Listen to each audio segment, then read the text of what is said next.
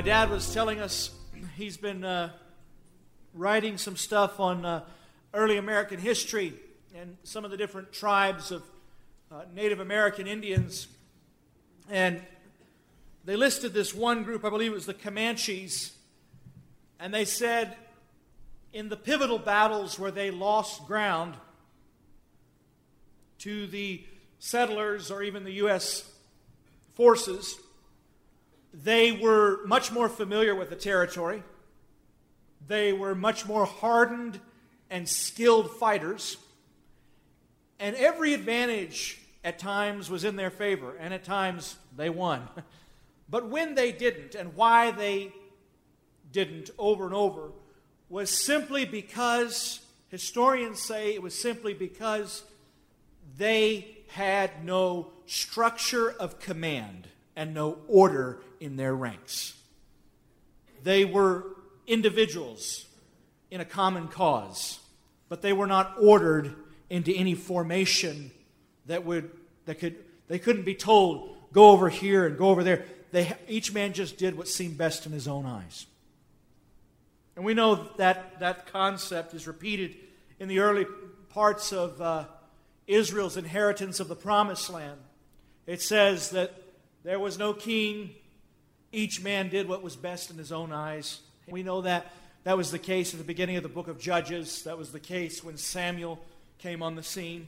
And if we would be part of the army of God, and if we would ever hope to gain traction in this warfare of attrition, this warfare that we're engaged in, then we're going to have to recognize the orders of submission and command where God would speak to us and we could obey and go against our better judgment, but trust His and accomplish great things in His name. Of course, it makes you think, perhaps like me, that of the man, the centurion who came to Jesus. He wanted his servant to be healed, and he says, I too am a man under authority. He says, I'm not worthy for you to come into my house, but just speak the word, and my servant will be healed. For I also am a man under authority. And I say, to this one go, and he goes, and to this one come, and he comes. So he was under authority, but he also, that translated into delegating and using the authority that he was under. And he was wanting Jesus to exercise his authority and say to his servant or to his servant's disease, go, and it would go. Of course, we know that happened. When you get into the kingdom of God, though, if you're not a centurion, you're not accustomed to going in a way that's not your plan. You're not accustomed to submitting to wisdom or insight that doesn't originate in your own mind. Independence is exalted and prized above just about anything in this culture. But it's really a myth of independence. What does it mean, the word independence? It means without dependence. What a lie! What a big lie. Every person in this room is dependent. You're dependent in varying ways. You're dependent on love from some. You're dependent on safety from others. You're dependent upon your grocery store when you walk in there and pull your potatoes off the shelf. You're dependent on the road signs that you follow when you speed at 70 miles an hour down the road. What if those road signs were wrong? How independent could you be? You're dependent upon the man who built this building, and I don't even know him. He's been dead for hundreds of years, no doubt. At least decades. You're dependent that he engineered these trusses properly and that they're going to hold the roof above your head. Now, you may think about it all the rest of the meeting, but you're dependent.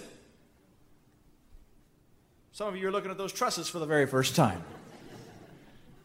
You're dependent. Everybody's dependent.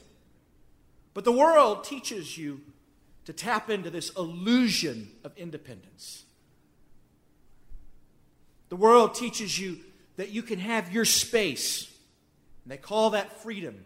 And you can pretend that you don't need anybody. And you're prized and you're praised to the extent that you separate yourself from need. But it's all just a big illusion. Go into the nursing homes. Some of you came from there tonight, no doubt. Go into the nursing homes and minister with some of these young people. And look at the strongest, how weak they've become. Look at the smartest, how simple they've become. You're dependent in the end. Someone's going to have to clean you and feed you, and you'll be sitting there with your chin trembling and your soup dribbling down your mouth. You're dependent. Amen. And the enemy of our souls is very aware of those areas of dependence. Because where there is dependence, there is an opportunity for exploitation. Think about it. If you want to go conquer poor old Castro, who's probably dribbling down his chin right now, what are you going to do? You're going to find out some place where he's dependent. You're going to find out his habits, the things he takes for granted, and you're going to recognize those as potential dependencies that you can exploit. You're going to find out that he eats cherries every night before he goes to bed, and you're going to try to interrupt that supply of cherries and mess with it a little bit. At least if you're not a Christian. That's how you conquer your enemy. What is a siege except cutting off dependence? In the kingdom of God, what the kingdom of God is, as Paul said, speaking of the church, he said, we are complete in Him.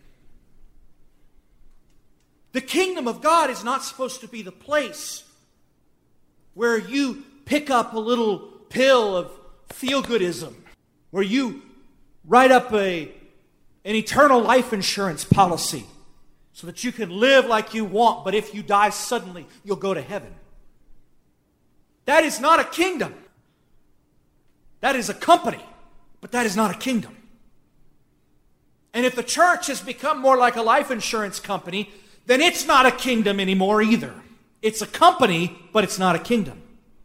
And it's in the business of offering specialized products to buyers, as we've been reading recently. But it's not in the business of inducting people out of one dominion and into the king dominion of Christ. We are supposed to be complete in Him. What does that mean? That in Him we have no needs? No, it means that outside of Him we have no needs.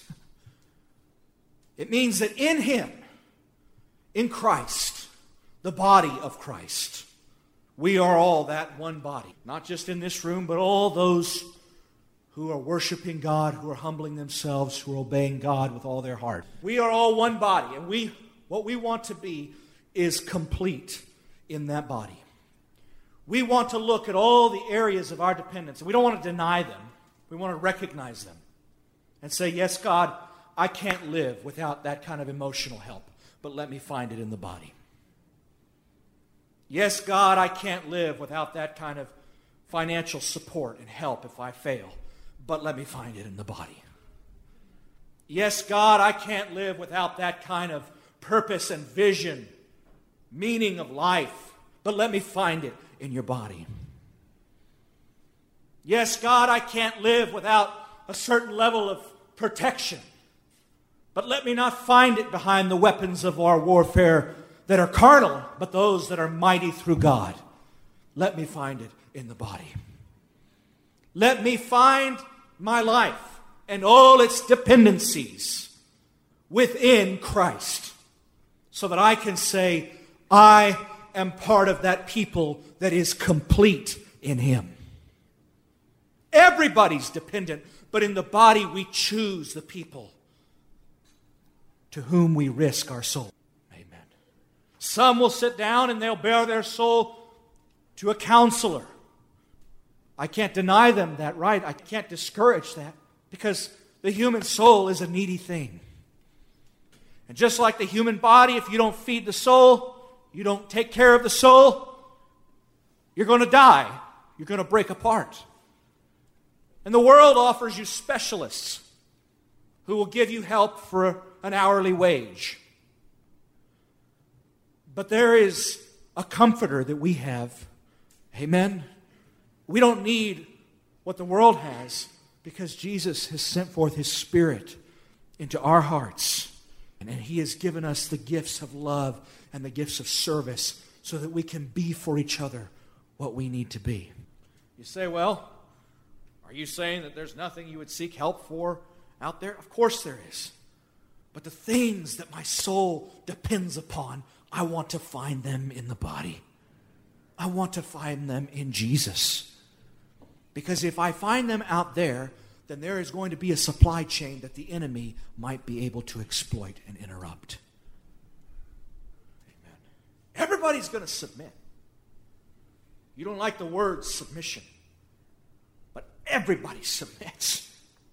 There isn't a person in this world who doesn't submit. Barack Obama is in submission. I could list all the things he submits to, but that's not my point. Everybody submits. Everybody. There's no exception. Someone says to me, I don't want to submit to man. Come on. My family and we were raised to be free thinkers. Okay. Well, tell me about it. Well, you see, one woman says, we're feminists. We don't believe in submission. And if I get around my mom and my sisters and they realize I'm submitting to my husband, I just can't do that anymore. I mean, I'll feel like a fool. So I might act one way when I'm at home, but I'm going to have to act a different way when I'm around them. That's nothing like submission. When you are controlled by the opinions of people, you are in submission to those people. Oh yes, the submission is subtle. It's not overt. They don't come out and say, don't ever wear that. Your submission to them is much more complete. They just have to look at you wrong and you'll never wear it again. They just have to clear their throat at the wrong time and you'll never say it again. You're in submission to somebody. But you don't know why you're submitting, and you're not submitting to a higher purpose. We know we're submitting, and we know why we're submitting. We're submitting because this fallen nature is antagonistic to the Spirit of God and all the promises thereof. This fallen nature that I live with, that I have to daily put to death, is implacably opposed to the Spirit of God and the mind of God, Romans 8 tells me. And so I submit because I need to humble this nature that I might receive grace. Because He gives grace to the humble. And where does that grace come from? 1 Peter 4:10.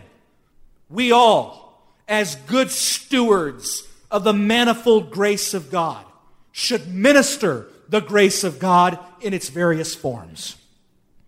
That grace represents the channels of dependence. I need that grace that you have from God for me. I need that word. I need that love. I need that understanding.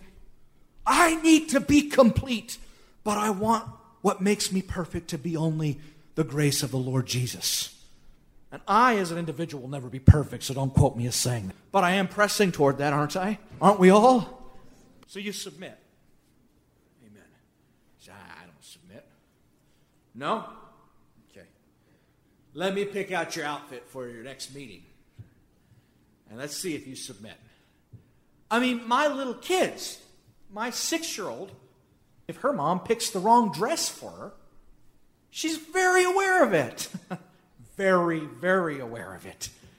And it's like, I don't want to do that, and I don't want to do this, and can I ask Daddy if I can do something different? And my little 3-year-old, Sean, if the wrong shoes are suggested for the wrong occasion, it's like, no, I don't want to do that. I want to wear these ones. I think, Jez, you're responsible for getting these ones. They have cowboy all over him. But anyway, he's already submitting to something. Now, I'm not saying it's altogether bad, but he's already willingly submitting to something. What is it? It's a perception of what's accepted by a certain crowd that he respects. It's what Jesus said. You love the praises of men. When you're 3 years old, they're okay because those are nice boots, Sean. But when you're 30 years old and you're still appeasing the same crowd and submitting to the same dynamics, you have become somebody's servant. Somebody's slave, indeed. Paul, in Romans 6:16 through 19 says, whomever you present yourselves as slaves to obey, you are that one slave whom you obey.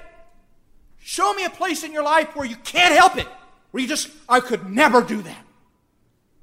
And that's a place where you're obeyed. You say, I don't have to obey. I want to disobey. But in order to disobey, you've got to obey. In order to disobey this, you got to obey that. Let's look at this for a second. This is Paul in Romans 2. God will render to each person according to his deeds. To those who by perseverance in doing good seek for glory, honor, and immortality, he will give eternal life. But to those who are selfishly ambitious and do not obey the truth, but obey unrighteousness, he will give wrath and indignation. There will be tribulation and distress for every soul of man who does evil, of the Jew first and also of the Greek. Did you notice what he did there? Those who are going to receive judgment in the end are not just those who did not obey the truth, but there are those who did not obey the truth, but obeyed what? See, to submit to the dynamics of sin is to obey. Is to become somebody's servant. And if you'll just get it through your head that you're always submitting, you're always obeying someone at some time, then it may be a little easier for you to choose Jesus instead of these base tendencies that you've been fighting for so long. Proverbs 18:1. He who separates himself seeks his own desires. He rages against all wise judgment. You can think you've separated yourself. You can think you're an island all unto yourself. But as John Donne said, no man is an island entire of himself. Each is a piece of the continent, a part of the main. If Britain be washed away, Europe is the less, as well as if a promontory were, as well as if a manor of thine own friends were. So never seek to know for whom the bell tolls for thee. You're not an island unto yourself. There's only one place where we can choose our dependencies, and that's in the body of Christ. That's in that city set upon a hill. And you can put that city under siege. In the end, they will all gather around Jerusalem. They will be encamped around Jerusalem. So that all the nations of the earth will be encamped around Jerusalem. I want to be complete in that city. I don't want my water source to be outside those walls. I don't want my food source to be outside those walls. And I'm not speaking naturally. I'm speaking spiritually. I don't want anything that I depend on for life to be outside those walls. I want to be able to look into the faces of people I know and can trust and say, my life is in Zion. I am complete. You want to be independent because the world gives you the option of meeting your needs through anonymous sources. You don't know the man who grew those potatoes for you. And you like the anonymity of that. See, here in the body of Christ, you want to let the needs of your soul be met. We go stand there, we come together, and we sing to each other. And you look into each other's faces, and you feel the heart. Out there, you can just plug in an iPod, and you can listen to the anonymous one who's meeting the needs of your soul. What happens when they start grabbing those cherries and putting little bits of poison in them. Do you know the man who wrote that song? Do you know the man who sung that song? How do you know that he's not adulterated the will and the word of God in his own life? And that what you're eating of and enjoying is fruits that are polluted? Why do you think Paul said, know those who labor among you and speak the word of God to you? Imitate the faith of those who have led you in God. When you see the outcome of their faith, imitate it. You're not an island. Stop fooling yourself. You're going to survive only when you become dependent. But just choose your dependencies wisely. I pray that the eyes of your heart may be enlightened, that you will know what is the hope of his calling. What are the riches of his glorious inheritance for you? Is that what it says? Paul is talking to somebody and he says, you got blindfolds on. I need your heart to see something you've never seen before. You're living in the midst of something that you're blind to, Paul says. I pray that the eyes of your heart may be enlightened. Your feelings, your heart's feelings, they're still in darkness. You don't know what you're feeling. The lights need to go on so that you discern what it is that you're feeling. Listen, I pray that the eyes of your heart may be enlightened.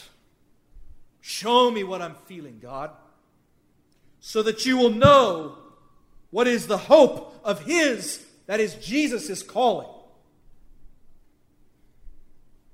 What are the riches of the glory of his inheritance in the saints? Does Jesus bring you riches? Does Jesus bring you glory? But is it you and Jesus got your own thing going? No. You will find the riches of his glorious inheritance only one place, and that is in the saints. Paul did not write and say, you, individual, are complete in him. He said, we are complete in him. Paul did not write and say, I have the mind of Christ, and so do you. He said, we have the mind of Christ. Jesus did not write, just not speak and say, whenever you want me, I'm with you. He said, wherever 2 or 3 or more are gathered together in my name, there I am in the midst of them. The writer of Hebrews said, do not forsake the gathering of yourselves together as the manner of some is, especially as you see that day approaching. You see the war out there. You see what's happening to your children, to your institutions. And it shakes you inside. You say, something's wrong with the world. Well, that's why you need to hear the voice of God saying, come out of her, my people. It's time to come out from among them and be separate. And I will be your father. And then John saying, if any man loves the world or the things of the world, the love of the Father is not in him. Amen. Those things of the world are those streams of dependence that tie us to these things that are not of God. Those streams that the devil can exploit and poison to our harm. I pray that the eyes of your heart may be enlightened. Please listen carefully. I pray that the eyes of your heart may be enlightened so that you will know what is the hope of his calling and what are the riches of the glory of his inheritance in the saints. And what is the surpassing greatness of his power toward us who believe. These are in accordance with the working of his might and strength, which he brought about in Christ when he raised him from the dead and seated him at his right hand in the heavenly places, far above all rule and authority and power and dominion, and every name that is named, not only in this age, but also in the one to come. And he put all things under Christ's feet, in subjection under Christ's feet, and gave him, that is Jesus, as head over all things to the church, which is his body, the fullness of him who fills all in all. What on earth is he talking about? When Jesus prayed in John 17, he was praying for the protection and sanctification of his disciples. And you will remember that in the middle of his prayer, while he's praying for them, he says, Father, I do not pray for the world, but for those you will give me out of the world. God did not come and robe himself in human flesh to take over the institutions of this world. He came to build a church upon a rock against which the gates of hell cannot prevail. He came to build a city upon a hill, and beneath that hill is all the world still under the control of the evil one. Jesus stood on the Mount of Temptation, and Satan showed him all the kingdoms of this world and their glory, and he said it was all belonging to him and he could give it to Jesus. And Jesus showed no interest.